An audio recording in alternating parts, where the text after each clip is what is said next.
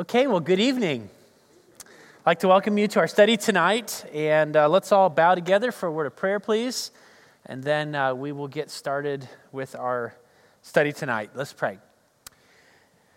Father, we're so grateful for the Word of God and the opportunity to open it up tonight, and I think of the topic that we'll be addressing. Pray especially for young people as we think about understanding that you have designed each of us with a very distinct purpose. As men, as women, you're designed for marriage.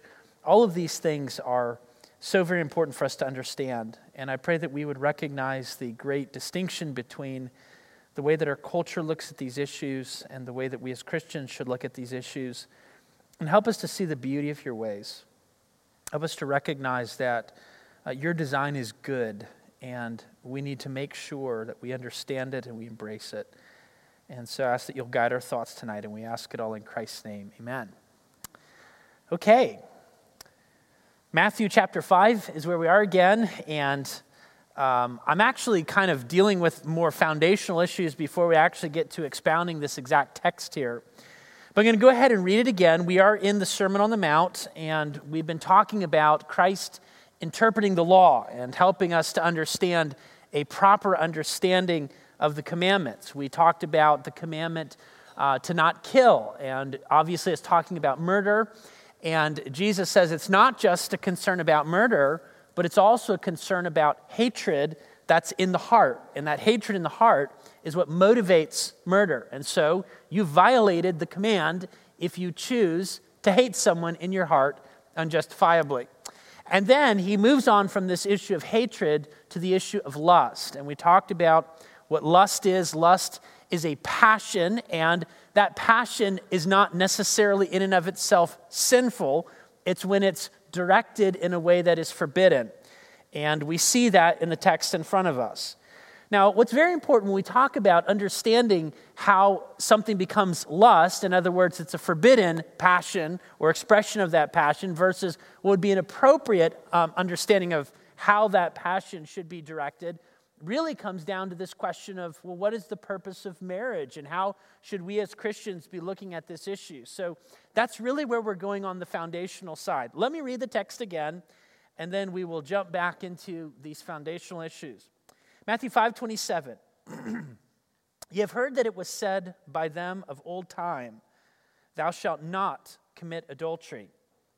But I say unto you, that whosoever looketh on a woman to lust after her hath committed adultery with her already in his heart. If thine right eye offend thee, pluck it out, and cast it from thee. For it is profitable for thee that one of thy members should perish, and not that thy whole body should be cast into hell. If thy right hand offend thee, cut it off, and cast it from thee. For it is profitable for thee that one of thy members should perish, and not that thy whole body should be cast into hell. It hath been said, whosoever shall put away his wife, let him give her a writing of divorcement. But I say unto you that whosoever shall put away his wife, saving for the cause of fornication, committeth or causeth her to commit adultery. And whosoever shall marry her that is divorced, committeth adultery. Now obviously, as we've read through this passage several weeks, you can see that there are a lot of challenging interpretive things. For instance, he talks about if your eye offends you, pluck it out. We're going to have to address what Jesus is saying about that. Or if your hand offends you, cut it off. Or the fact that lust is something that is in the heart and a person looks with an intent that is sinful. He also addresses the issue of divorce. And you ask the question, what does he mean by fornication? So these are all things that we will get into when we talk about the actual expounding of the text in front of us. But what's important for us to remember is that when Jesus addressed this issue of lust, he begins by saying, don't you remember what it says at the beginning? Now, there's a reason why he does that. Because it is our understanding of God's design that ultimately determines what is acceptable and even celebrated in the Scriptures, and what is evil, what is sinful, what is a sinful expression defined as lust. And so Matthew 19 reminds us of this. He says, have ye not read that which he which made them in the beginning made them male and female. In other words, Jesus is saying that the question that these religious leaders, the Pharisees, were asking him, they should understand the answer to the question. He doesn't say, let me get into all these different scenarios, and what about this, and what about... He doesn't do that. He says, don't you understand what marriage is? Don't you understand what the purpose of marriage is? Don't you understand that God is the one who created male and female, and for the cause, male and female, he creates marriage? In other words, Jesus is saying, if you understand what it is and God's design, it answers a whole lot of questions for you. And so I want us to get back into this question of, well, what exactly is a biblical worldview on this issue of male and female in marriage? I want to say it this way. We are living in a time when this foundational understanding of who we are and why we exist is being lost. And it's being replaced with a worldview that is inconsistent with reality. And it is a vicious rebellion against God's revealed design. Now, it's amazing to me, but there are people in our society who are very educated. They have a lot of power. And they believe that there's more than just male and female, okay?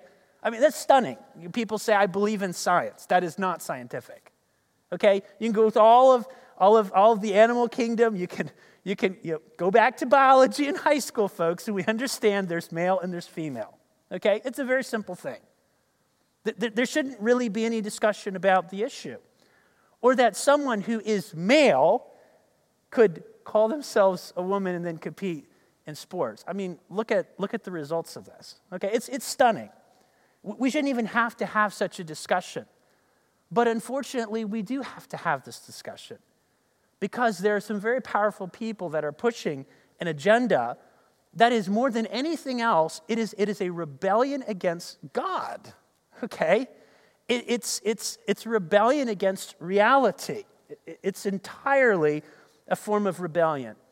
And it makes absolutely no sense. But we still have to address it. So we need to understand God's design for male and female. We need to understand His design for marriage. We need to be sobered by the way that our culture is undermining these issues. And we need to understand the great distinction between these two worldviews. So I'm going to set it up this way. I want to start with viewpoint 1. And this is the biblical viewpoint.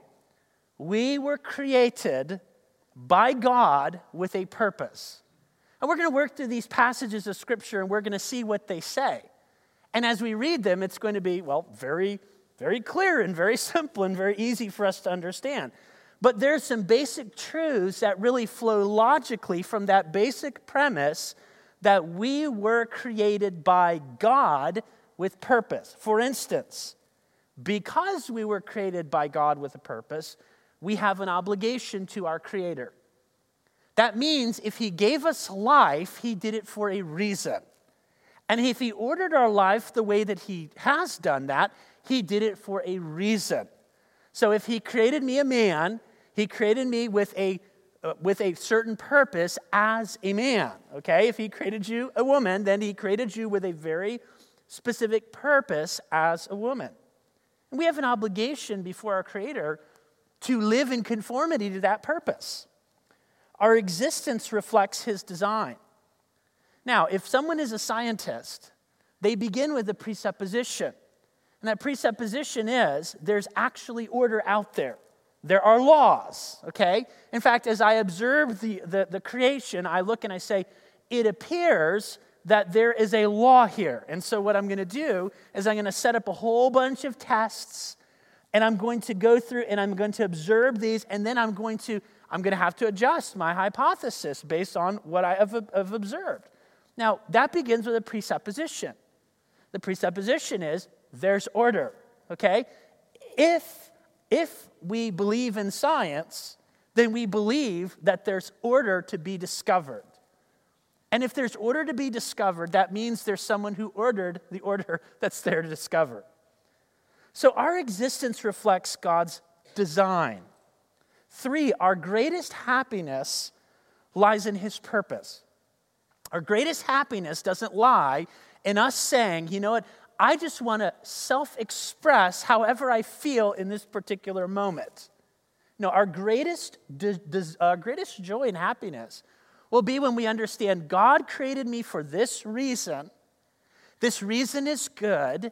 I'm going to embrace it wholeheartedly, and to the very best of my ability, I'm going to do what he has created me to do. We also believe that our value comes from him. The reason that you and I are more valuable than an animal is because we're created in God's image and they're not. That is where our inherent dignity comes from. It doesn't come from our strength. It doesn't come from our intelligence. It doesn't come from the season of life that we're in. It doesn't come from how much money we make or what kind of a job we have or what kind of a house we live in or what kind of a car we drive. All of those things are very temporal. That's not where our value comes from. Our value comes from the fact that we are created in the image of God. Our pursuits should conform to his creative design. And lastly, there's an absolute standard for what is right and wrong. So that is one side, okay? There are people, I hope everybody in this room, okay, that is what you believe. And I'm going to go through the scriptures and we're going to see that that is what the Bible teaches. And by the way, you don't have to be a Christian to understand a lot of what we're talking about here. You just have to be willing to look at the facts objectively. But then there's another side to this. And sadly, this is where our culture is. And it's moving rapidly in this direction. And as it moves rapidly in this direction, it's extremely detrimental to the mindsets of people because it's going to cause them to make decisions. It's going to cause them to work from a paradigm that's ultimately leading to their own destruction and even the destruction of the people around them. This viewpoint is very, very dangerous. And that is the idea that we've evolved through just random chance. In other words, you roll the dice, and if you roll the dice enough times, you can finally get that sequence that's going to give you what you want. Okay? Now, we know, logically speaking, that something that is non-living can't produce something that's living. Or something that's living doesn't produce something of a different kind that's living. These are natural laws. We can observe these things. Yet if someone's going to believe that we evolved through random chance, they have to violate those two principles. And from that viewpoint is going to come a whole bunch of, since this is what I believe, then this is where I go. Listen to some of these. We have no moral obligation to anyone but ourselves. I would call this a radical individualism, a radical autonomy. All I care about is me. And by the way, if you really hold a secular viewpoint, then there's no such thing as morality anyway. What right do you have to say something is right or something is wrong? Because we're just fairy dust that's evolving over billions and billions of years. That's the viewpoint. Our existence is random, and ultimately it's meaningless. Our value comes from self-expression, not from a creator's design. Our pursuit should not be limited by culture, peers, or higher power. The highest good is unhindered self-expression without restraint. There is no absolute standard for morality. Everyone determines their own truth. Now, a question. These two are completely contradictory viewpoints. And which one do you think is ultimately for the good of humanity? Yet which one is prevailing today? I also want to say this before we get into some of the texts. We live in a culture that used to be heavily influenced by the first view. For instance, listen to this statement from the Declaration of Independence. We hold these truths to be self-evident. That's a pretty amazing statement. Truth, self-evident. Another way to put that is, if you got common sense, you look at the world, this is what you're going to recognize, all right? All men are created equal. They are endowed by their creator with certain inalienable rights. I believe that our president said something like, they're endowed by the thing. And that's what he said, okay? Why in the world would the guy say something like that? Well, it's because either he doesn't believe he was created or he's afraid of the peer pressure. But that's their Declaration of Independence. I mean, really, if you want to talk about our system of governance and the fact that we have a lot of the freedoms that we have, what the framers of the Constitution and the ones who wrote these documents, what they ultimately said is, well, there are certain things that these are inalienable rights, okay, because God gave them to us. They're endowed by the Creator. So we, as a government, are not to take those things away from people. We don't have the right to do that. Even our Maryland Constitution, we the people of the state of Maryland, grateful to Almighty God for our civil and religious liberty and taking into our serious consideration the best means of establishing a good constitution in this state for the sure foundation and more permanent security thereof declare. So what is stated in the Maryland Constitution begins with that right there, okay? But that's not where our society is today. Everyone is doing what is right in their own eyes. And I want to begin by looking at Romans chapter 1, because what you see in Romans 1 is that when people start with a basic knowledge of God, and then they decide, I don't want to accept that basic knowledge of God. I'm ungrateful. This is where it goes, okay? And what you're going to see is that the downward descent is going to go most fundamentally to the way that people view themselves as men and women and how they view morality when it comes to this issue of marriage. That is actually where it's going to go. Listen carefully to what it says. Romans chapter 1, verse 21. When they knew God, they glorified him not as God. Neither were thankful, but became vain in their imaginations, and their foolish heart was darkened. Professing themselves to be wise, they became fools. Now, notice what it says. They knew God, but they did not glorify him as God. Maybe another way to put it is, you look up into the sky, you look at the order of creation, you go, you know what? I see the evidence of order. Must have come from somewhere. You know what? I'm just going to reject that information. I'm going to create my own viewpoint on this. I'm going to move from a foundation that rejects that. That's basically what's going on there. Or I understand there's a creator, but I'm not grateful to him for whatever it is. What does that lead to? It leads to the imagination being darkened. In verse 26, it says, "For this cause God gave them up unto vile affections." Now, one of the things that is a major part of us being human is not just the fact that we're rational, but that we're also affectional individuals. We have passions, okay? So when he talks about vile affections, he's saying that some of the desires that God has created in us as humans that are supposed to be channeled towards God's good and wholesome purposes, those very same passions could be defined as vile. The idea is that they are bent towards dishonorable or disgraceful expressions, okay? So we could say that an affection that should be good and wholesome is now channeled in a direction that is against the honorable purposes that God had for it. Now, he's going to get very specific about this.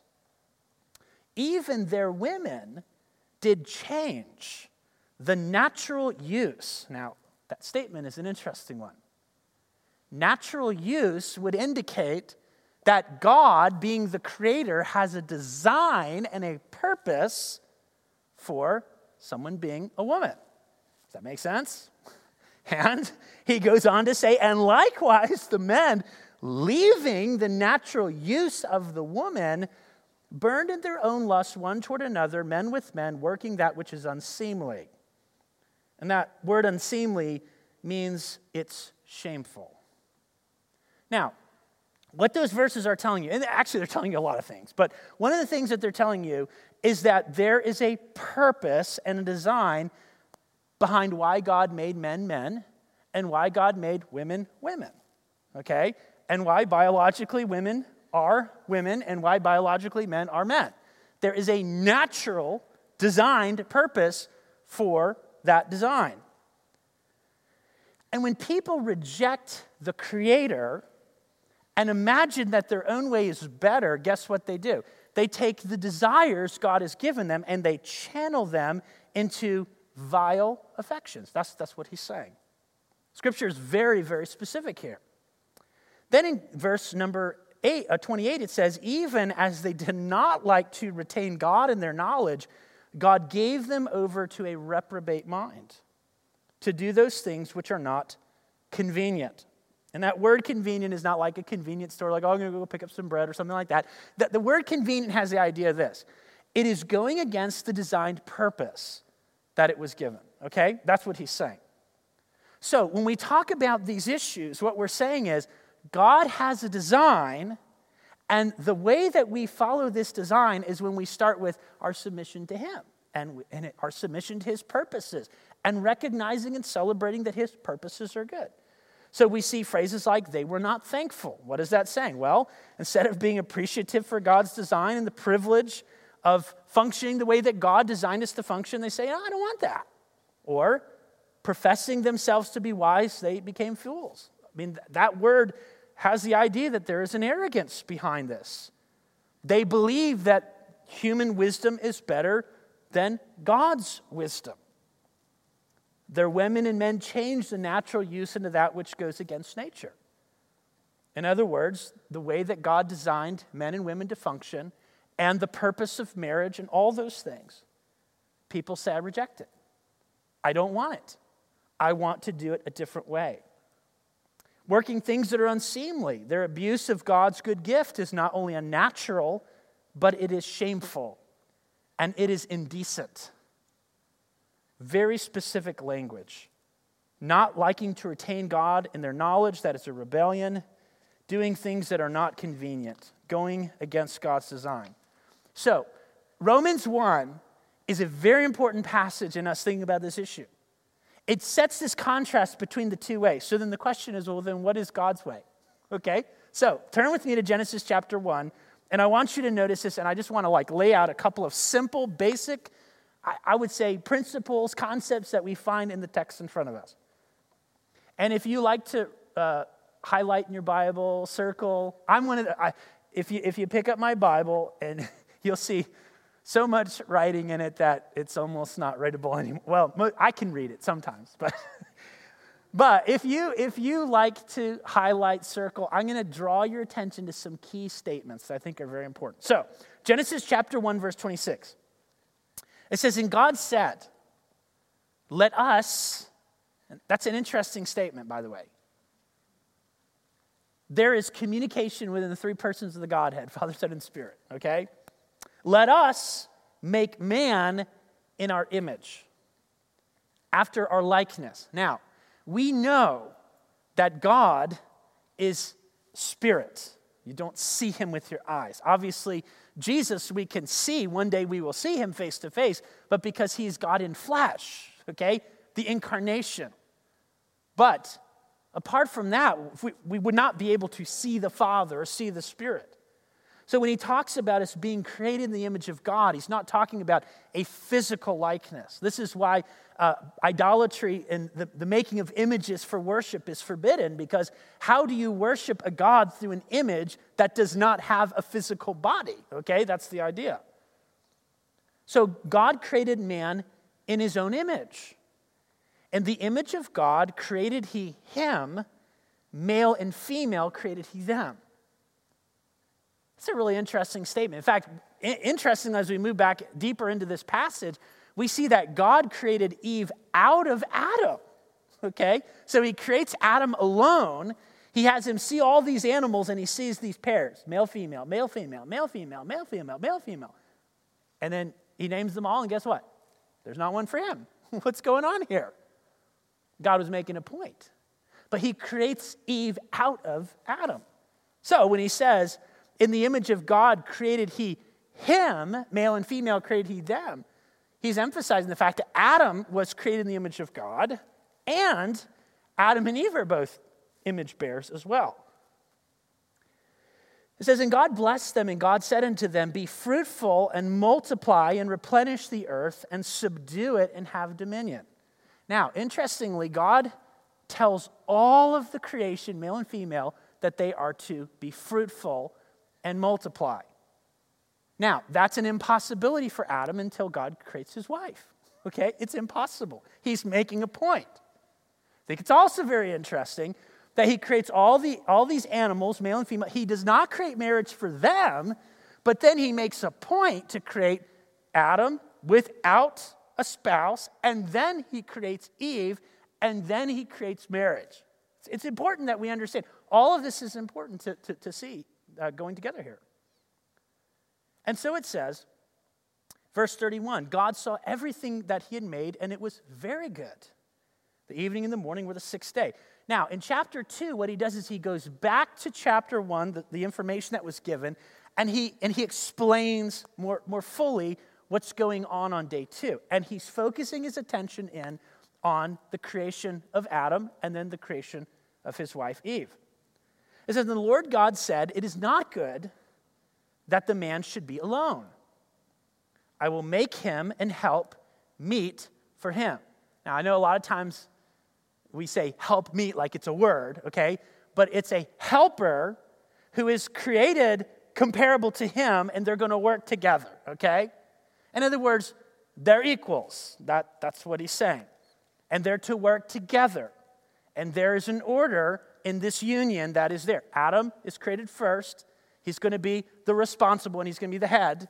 But he and his wife are to work together as a team, as a unit. And so he says, not good for the man that he should be alone. I'll make him and help meet for him. And the Lord God caused a deep sleep to fall upon Adam, and he slept. He took one of his ribs and closed up the flesh instead thereof. The rib which the Lord God had taken from the man made he a woman and brought her unto the man. And Adam said, this is now bone of my bone and flesh of my flesh. And that's literally true, okay? For she shall be called woman because she was taken out of man. Now the next statement is important. Therefore shall a man, and as Jesus put it, for this reason, that's the therefore. For this reason, therefore shall a man leave his father and his mother, cleave unto his wife, they shall be one flesh. Now, Adam didn't have a mother and father.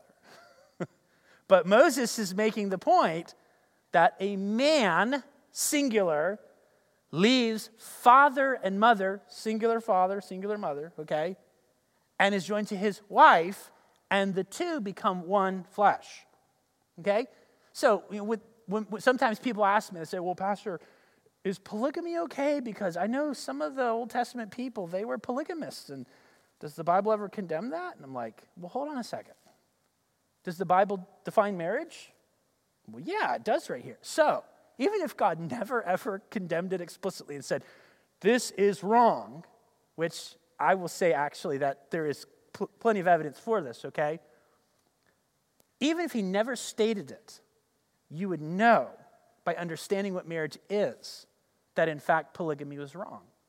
By the way, if the Bible never condemned homosexuality, which it absolutely does in many, many places, in the most explicit terms possible, even if it never was stated, we would know by our understanding of the definition of marriage that in fact that was an illegitimate union. In fact, I won't get into that anymore, but it would not be acceptable. It would not be viewed as marriage. So there's several important truths that I think that we can unpackage from what we've just read. The first one is that human life is sacred. Now, we talked about these two viewpoints. The one that says, we're just the results of random chance, and the one that says we are created and we have a purpose and we are designed and we should embrace the design that God has for us. Well, guess what? The purpose and the design and the value that a person has and understands that they have is rooted in the fact that they are an image bearer. God said, let us make man in our image. After our likeness, let them have dominion. By the way, when we come back after the flood, when God institutes capital punishment, he says, whoso sheddeth man's blood, by man shall his blood be shed. Okay, he's talking about capital punishment. And he says, because in the image of God, he created man. Okay? Now, we have lots of animals that were sacrificed. He says that people could eat meat. There is nothing morally wrong with eating steak and burgers and chicken. And some of you are like, yes, that's good. Okay. However, humanity's totally different. If someone takes a human life, that's murder. If someone murders another person, God says the government has a responsibility to hold that person accountable. He even instituted capital punishment. That's not even just an Old Testament thing. It's also talked about in the New Testament.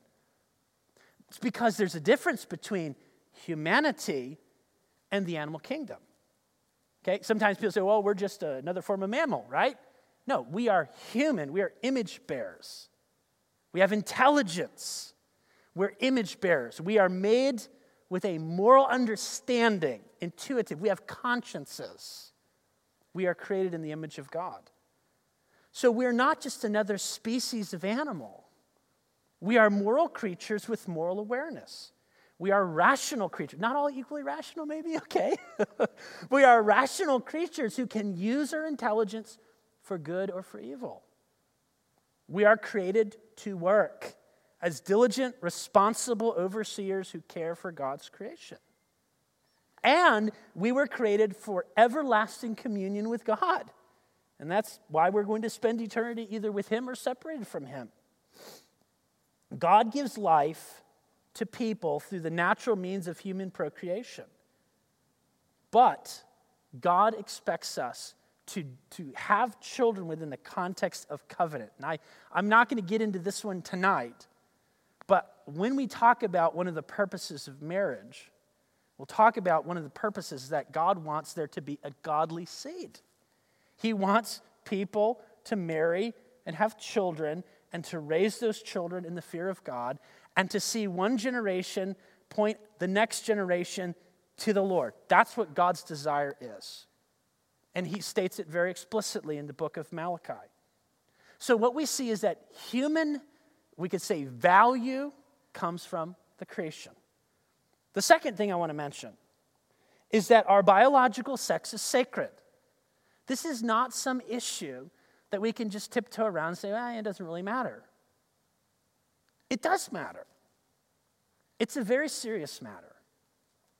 In verses 27 and following, he says, so God created man in his own image. He created male and female. And he said, be fruitful and multiply and replenish the earth and subdue it and have dominion. Now, if God didn't create male and female, then they wouldn't be able to do that. Okay? It's that simple. But he created it for a purpose. Biological sex is God's design. And there's only two options. Either you're male or you're female. There is a natural function for men, a natural function for women. There are corresponding roles in society, in the church, in the home, that God calls men and women to embrace by design. And so we need to understand that this is not an issue that we can just kind of like tiptoe around and ignore. What's going on in our society is not just illogical, it's evil. It's extremely destructive. I pray that people wake up and come to their senses before an entire generation experiences the tremendous loss that's going to be associated with terrible decisions that are going on in our society today.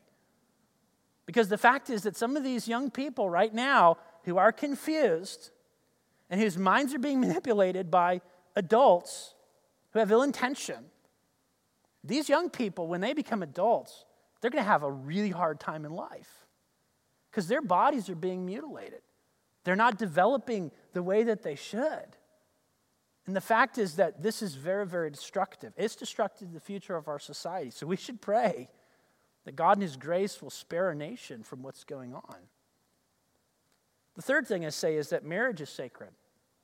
In verse 18, he says, the Lord God said, it is not good that the man should be alone. Therefore shall a man leave his father and mother and cleave unto his wife, and they shall be one flesh. God, not man, created marriage. It wasn't like, thousands and thousands of years ago, there were these people that were like, It's really unfortunate all these kids are growing up without two parents. It's really not the best situation where, all these kids, they have no connection to two individuals, yet it takes two people to create them.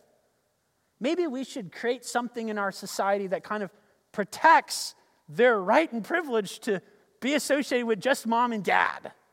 And so let's invent this thing called marriage, because it'd probably be a really good thing for people. No, culture didn't come up with that. They didn't. God did. He's the one that created this thing called marriage. He defined it. He blessed it. It's a good thing. And the fact is, where marriage is honored and where people follow what God says about marriage, there is the greatest potential for human thriving. Not just in that unit, husband, wife, and children, but in the future units that will be established by those young people that grow up in a healthy family environment. And I thank God for his grace, and that there are people that have overcome very difficult and very miserable and very harsh situations. I thank God for his grace. But the very simple thing is that God's design is so good. It's so sensible. It's like he's wise when he came up with this idea. God created marriage, not man. God, not man, has the right to define what marriage is because he created it. Man's attempts to redefine marriage is arrogant. It's rebellious. And we should be saddened and grieved by what we see in our own society. And it's not just America, it's all over the world. But not every society has embraced this. Not every society has, and not every society will. But ours sadly has. And it ultimately comes down to a rejection of the principles that really undergirded Western society for hundreds of years that flowed out of the Protestant Reformation. There is no end to the kind of ways that sinful people can cheapen and distort God's good plan for this thing called marriage. We cannot embrace a rebellious system without devastating consequences. And here's what's sad, but it's true. That when people make decisions, and they make decisions contrary to God's pattern, God doesn't have to judge them in order for them to experience the hardships of those decisions. Okay? If I jump off of a building and I break a bunch of bones when I hit the ground, I shouldn't say God punished me. I made a choice to do something that was foolish, and there are natural consequences that flow from such a decision. In fact, the way that the scriptures put it is that the punishment is not what happens when the people do it. The punishment is that the mindset's so prevalent. In other words, what's going on in our society is really an evidence that our society has turned its back on God. And this common thinking is the result of God's withdrawing of a lot of the restraints that he has graciously given us in our society. But when people are going down a path, they don't realize where this is going to end up till they look back. I think of this verse in Proverbs as one of my, I don't know if I'll use the word favorite, but it's one that just really sticks with me. It says that the path of the wicked is as darkness, and they know not at what they stumble. It's like, here's a person making all these decisions, and this is what my friends are telling me, this is what people at school are telling me, this is what popular people that are influencers in our society are telling us, and these seem like great ideas, and then 10 years later, they look back at what they've done, and they go, I don't understand why my life is so painful, and why it's so empty, and why I'm missing out on all these things, and I don't understand. And that's what he's saying when he says the path of the wicked is as darkness. He says, but the path of the righteous is as the shining light. And it shines more and more into the perfect day. The idea is that the longer you walk down the path of righteousness, and the more you make decisions that are conformed to God's purposes, as you walk further down that road, you look back and you see the wisdom of God. And you see his grace, and you see his goodness, and you see how his ways are far superior to the ways that the world is presenting. And so the longer you walk down that path, the clearer it becomes. On the other side, the farther someone goes down a path, the darker it gets, the less they understand. Until God in his grace sometimes, he pulls them up out of that pit. Maybe some even in this room or some that are listening on the live stream. You could say, I've experienced this before, okay? But that's what God does. So you say, well, Joel, what do you take away from this? Let me give you a couple of thoughts in closing before we pray. We were designed by a good, loving, and all-wise creator. And I know that seems like such a simple statement, but that's true. And what that means is his design's good. His wisdom's higher than ours. His ways are better than our ways. The greatest pursuit of our life should be, let me figure out what God says I'm supposed to do, and I'm just going to do it. I'm going to do it consistently, day in and day out. I'm going to establish patterns of life that are conformed to his purposes. On the other side, our rebellious culture says that we've evolved and rejected what is really a glorious worldview. Now, I think that sometimes as Christians we become very cynical and we can be kind of nasty towards people that are stumbling in darkness. I think that's the wrong response. I think that we should be saddened. I think that our hearts should be grieved. That there are people that have strong bodies and strong minds and have all the potential for so many blessings are missing those things because their worldview is taking them down a dark hole. That's a tragedy. And that's something that ought to grieve us. It's something that we ought to be saddened by. And we ought to pray that, you know what, that God will open the eyes of people and that we will have the privilege of pointing them to himself. And you know what? Actually, as society gets very dark, there are people out there right now. They flip on the news and they listen to things that are being said and they're like, this doesn't make any sense. I'm at my work and I have these private conversations with people. Nobody wants to say it because they don't want to get fired. They don't want to get pulled into the office and get reprimanded. But we're all thinking the same thing. This is crazy, man. This is chaotic. People really believe this stuff? And guess what? Sometimes those people don't have the worldview that drives them to that position, but they have sense and they can see what's going on around them. And you know what they do? They start going, where are the answers to these questions? And if Christians will actually just do right and be distinct and stand on what is true and not just cave and compromise, guess what? There are people that are going to come to Christians and they're going to say, can you explain to me, talk to me about your worldview. I've never heard this before. And you know what? You know what it is? It's the things that they're observing. God uses those things to draw him to himself. And God does that. I've seen him do that. I'm even seeing him do that in the lives of people right here and right now in this community. And so as things get really dark, don't say, oh, there's no hope. The church can't grow. People won't get saved. It's so dark. It's so miserable. There's no hope. No. The darker it gets, the more the light shines. And there's people out there that they're like, you know what, I don't want that.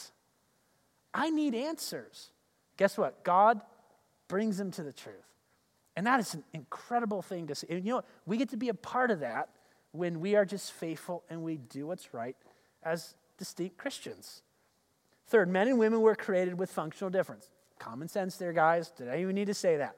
Our functional differences were created to embrace distinct societal and familial roles. If you're a lady, embrace the fact that God made you a woman. Don't be bitter against God for that or wish that you were a man. And if you're a man, don't wish that you're a woman. God didn't make a mistake when he created you. He created you with a purpose, so embrace that. Let's strive to understand what Scripture teaches about these very personal matters. I think 20 years ago, a pastor wouldn't have taught on this. They wouldn't have thought they needed to. Maybe we needed to teach on it 20 years ago and we wouldn't have been where we are today. I don't know. But the simple fact is that, conservatives are behind the curve. That's just the way it works, okay? We're always reacting a little bit late, right?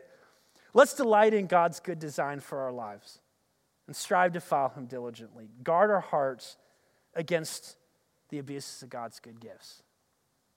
There are few things more damaging to the cause of Christ than when Christians who have the truth and know the truth stumble. We need to be faithful.